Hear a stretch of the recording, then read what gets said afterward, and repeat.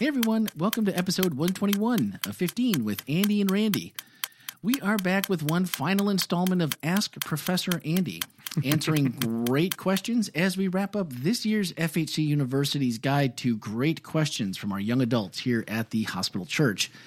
And for those of you who are here local to the Orlando area, yesterday evening, almost felt a little bit like fall here in Florida. You are dreaming. Good times are right around the corner. We were in Tampa last night. We got to ride the little trolley through downtown. And what a fabulous breeze while we ate dinner out in Ybor City. Yeah, you got to remember the temperature yesterday was like 90 still, though, okay? Well, it was like 85 or 80 degrees at 8:30, so it felt pretty good.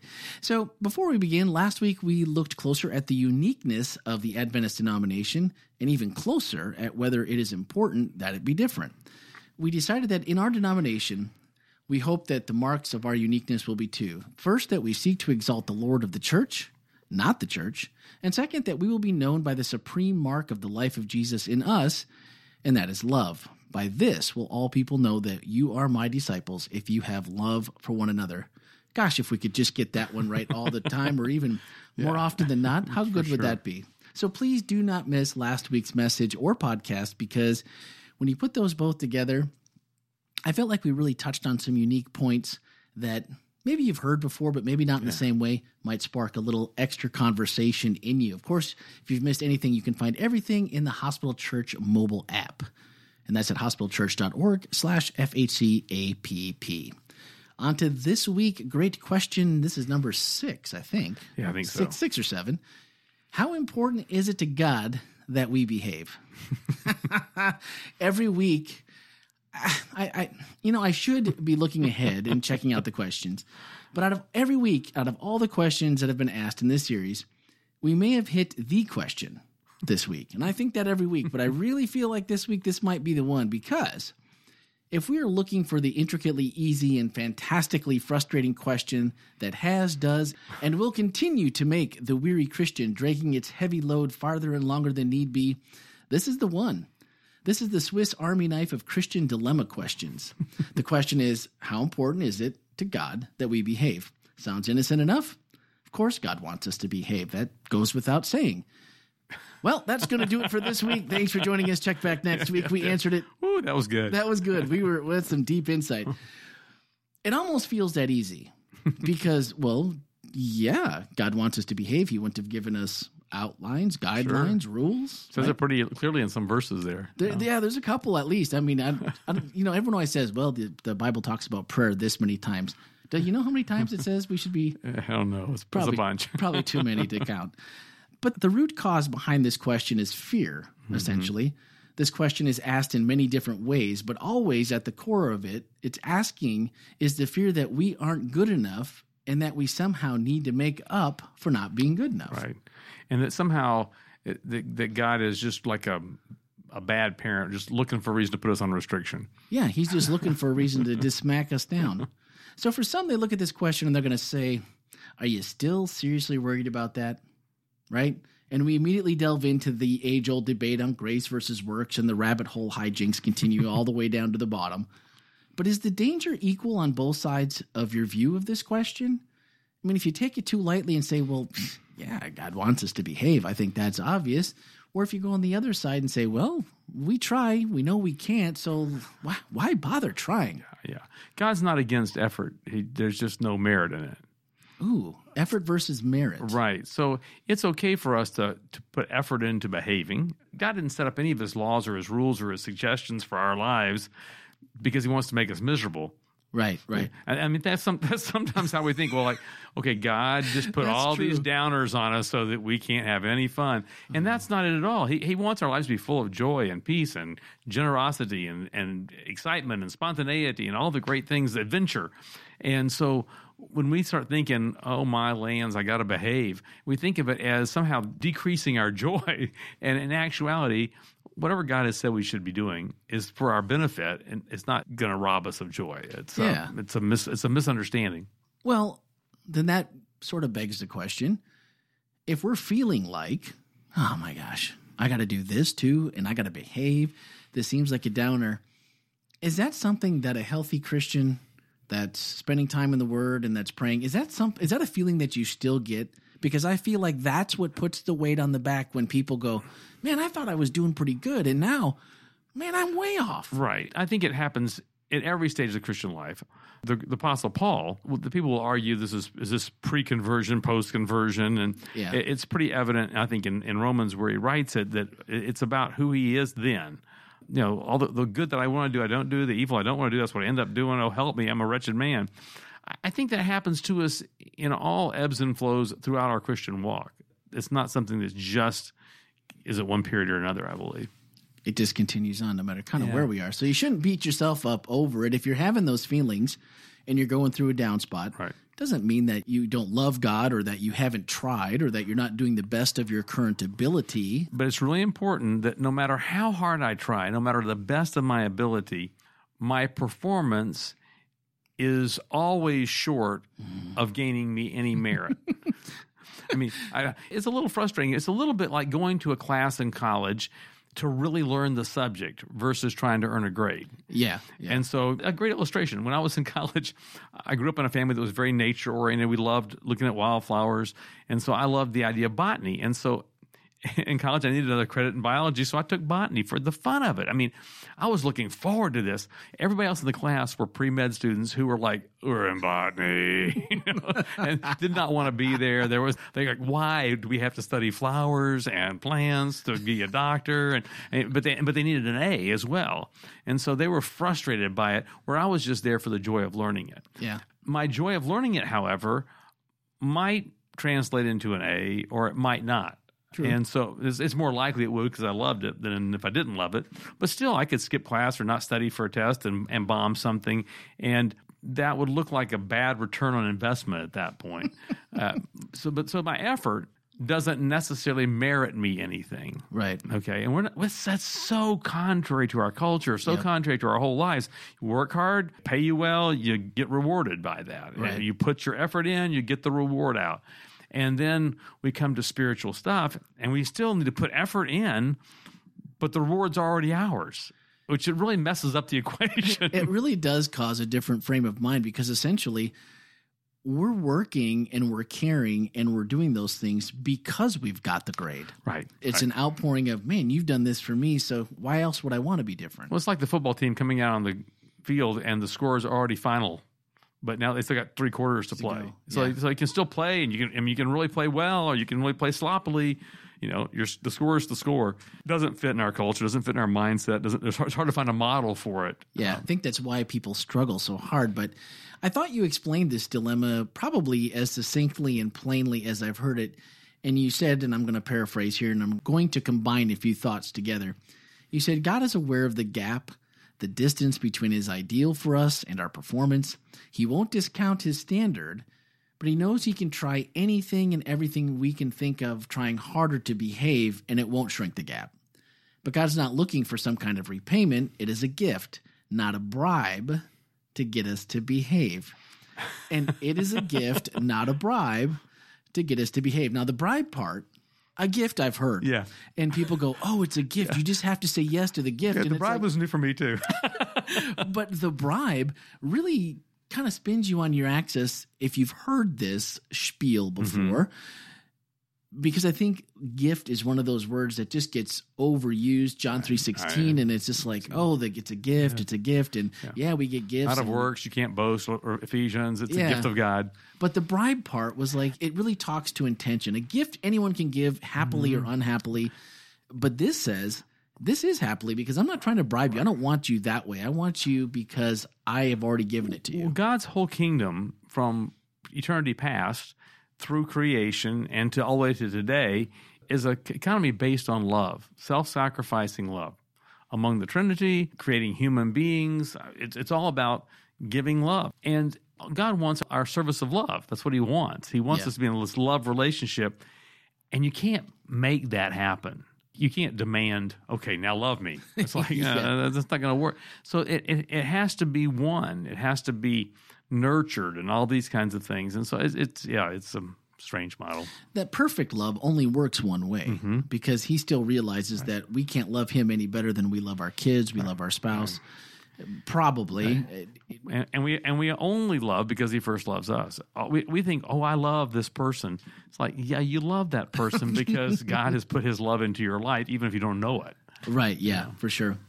Well, and for those that look at this question and see nothing but struggle and disappointment, just not able to put the pieces together in a way that makes this any kind of journey that you really want to go on, because I think all of us have been there, some longer than others. How do we encourage them to realize, in your words from the message, that the weight of responsibility and ability stays with God? This sounds great, but... Yeah, we just think more highly of ourselves than we ought. Paul says, don't do that. Don't do that. We think of ourselves as having abilities and that we can sort of pull ourselves up with our bootstraps and we can perform to a level that will merit something. Yeah. And it's like, no. That's already been a gift. Yeah. And the ability for our salvation and the responsibility for our salvation all lie with God. Yeah. And we just keep taking it away from him, trying to prove that we can do it. So what if we never get over this doubt? I mean, we have these people that are in the middle of the struggle right now. They don't see the end. They don't see the light at the end of the tunnel, except assuming that it's probably a train headed their way. Because we are human after all, and admittedly broken, in need of salvation. So isn't a little fear/uncertainty a good guide to keep us on the straight and narrow? Because you pointed out that even Paul had to admit, the evil I do not want to do, this I keep doing. And it sounds awfully familiar. I know, but I don't think the fear as in Scripture says perfect love casts out all fear. And so living the Christian life in a fear-based way is really a denial of God's love for us. He's saying, I love you, you're mine, I've got it all worked out. And then we're like, no, I can't be so sure. And we really just need to trust his word more versus our word. It might be the most important time that we really take faith to the next level and just say, I have no idea how to contemplate, how to understand, even put into words your perfect love, which is one way. Right. But I'm going to have to, in this dark place, have to assume that what you say is true. I got to count on the Bible stories and prophecy coming true and all those things. And I have to say that you do this covenant relationship, and I have to just do this. Otherwise, I can't make it through. We tend to want to figure out, my mind just went totally blank. You were saying? Well, why doesn't Galatians 2 inspire more confidence in us that worrying about our behavior isn't going to help any more than us trying? Yeah, and that's the thing. When we have these moments of fear, that's what I was going to say. When we have these moments of fear, these moments of I'll never be good enough moments, for a follower of Christ, we need to go to Scripture with those. And what does Scripture say about that? Jesus says, come unto me, all you who are labor. You're burned out, worn out on religion. Come with me, take a rest. I'll teach you how to really rest. And I'll never put anything ill-fitting or heavy on you. My yoke is easy, my burden is light. And so if religion is heavy and burdensome to us, there's something in our religion that needs to be reevaluated. Because Jesus says what he puts on us is an easy yoke and a light burden. And so we have to sort of define that and figure that out. He wants us to walk in air. Our faith should be like wind in the sails to keep our boats going. I mean, it's what moves us forward. So I would encourage you to read the whole chapter. And you can do it in your version of choice first. Whole chapter of Galatians? Galatians 2. Yes. And then read it in your version of choice. Then also take a peek at the message. If you don't happen to have the actual physical copy, go to Bible.com and you can find it. It is the most redundantly beautiful, same conclusion that can be said over and over in different ways about what we just talked about. Sure. And he talks about it from his angle, from others, and it keeps coming back to the same theme over and over again. So just take... Maybe your next time you're sitting down with your Bible, it takes about, I don't know, I think not long. It's not a long chapter. And about verse 15, 16, where I think we started this week, is where this really is pertinent. But the little backstory in the first couple isn't bad. But sit down with the whole chapter, and I found that I really felt comforted after reading that, and I read it through twice. That's great. And I like the New Living Translation myself, Me and too. I also like the message to get a little different perspective. And I really felt like that's something we could do this week, to just let this one settle a little bit and listen to Paul, because there was no one better suited to say, I get what you're saying. I've been there. That's been me. I've done the law part. I've done the sinner part. That I do, which I don't want to do, is what I still do. So he's been on both sides of the fence in perfection on both. Sure. I thought one of the interesting things to me in the talk that sort of shocked me when I wrote it, but when I was preaching it, it's like, oh, wow. That is that I think sometimes in the people that are Christians, we begin to believe that we can somehow mature out of needing God's grace in our lives. So some will, like a kid growing up, they need their parent. They're free from their parent. Yeah. And we sometimes, I think about God that way, that we need him to start the Christian walk, and then we need him to help us, struggle along. But at some point, we'll age out of that need. And that's never the case. I mean, he's always got to be there for us. I think those happen a lot after you go through a dark period, and then you have a little bit of time when things are going really, really well, and you've learned some discipline through that dark time, and you're bringing that with into the new. And then all of a sudden it just, you get hit by the Mack truck again, and you're just like, whoa, I really thought I had things worked out there. Doggone it. I'm still human. Yeah. And the other thing I found that was really interesting is the Bible is missing a mandate to try harder. Nowhere in here does it say, when you're reading through Galatians or anywhere else, if you start reading through the different verses and the different books of the Bible that talk about this, nowhere is the Bible like, hey guys, I know what Paul said, but if you guys could just try a little bit harder, that'd be great. No place does it say that, but everywhere else it says, trust in God, perfect abide in me. Fear, right? Abide in me, all these things. So I'm like, and I jest a little with that, but this is salvation we're talking about here. Is there anything we should be erring on the side of caution? This should be it, right? I mean, we got to have something to do with this. It seems like that's what brings us back to it, but we just have to remember that there isn't. Yeah, I think Scripture is pretty clear. It says God's problem of sin that God solved, and God benefits us with his solution. Yeah, I like it.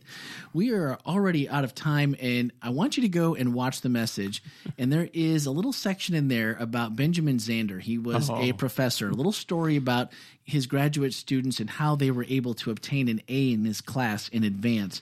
Go back to the message and listen to that part of the sermon, because it really was powerful, and another way to look at this that I think will help bolster your thoughts and really give you a little confidence. So you can go to hospitalchurch.org, and you will find the sermons in the archives. It'll be the last one up there.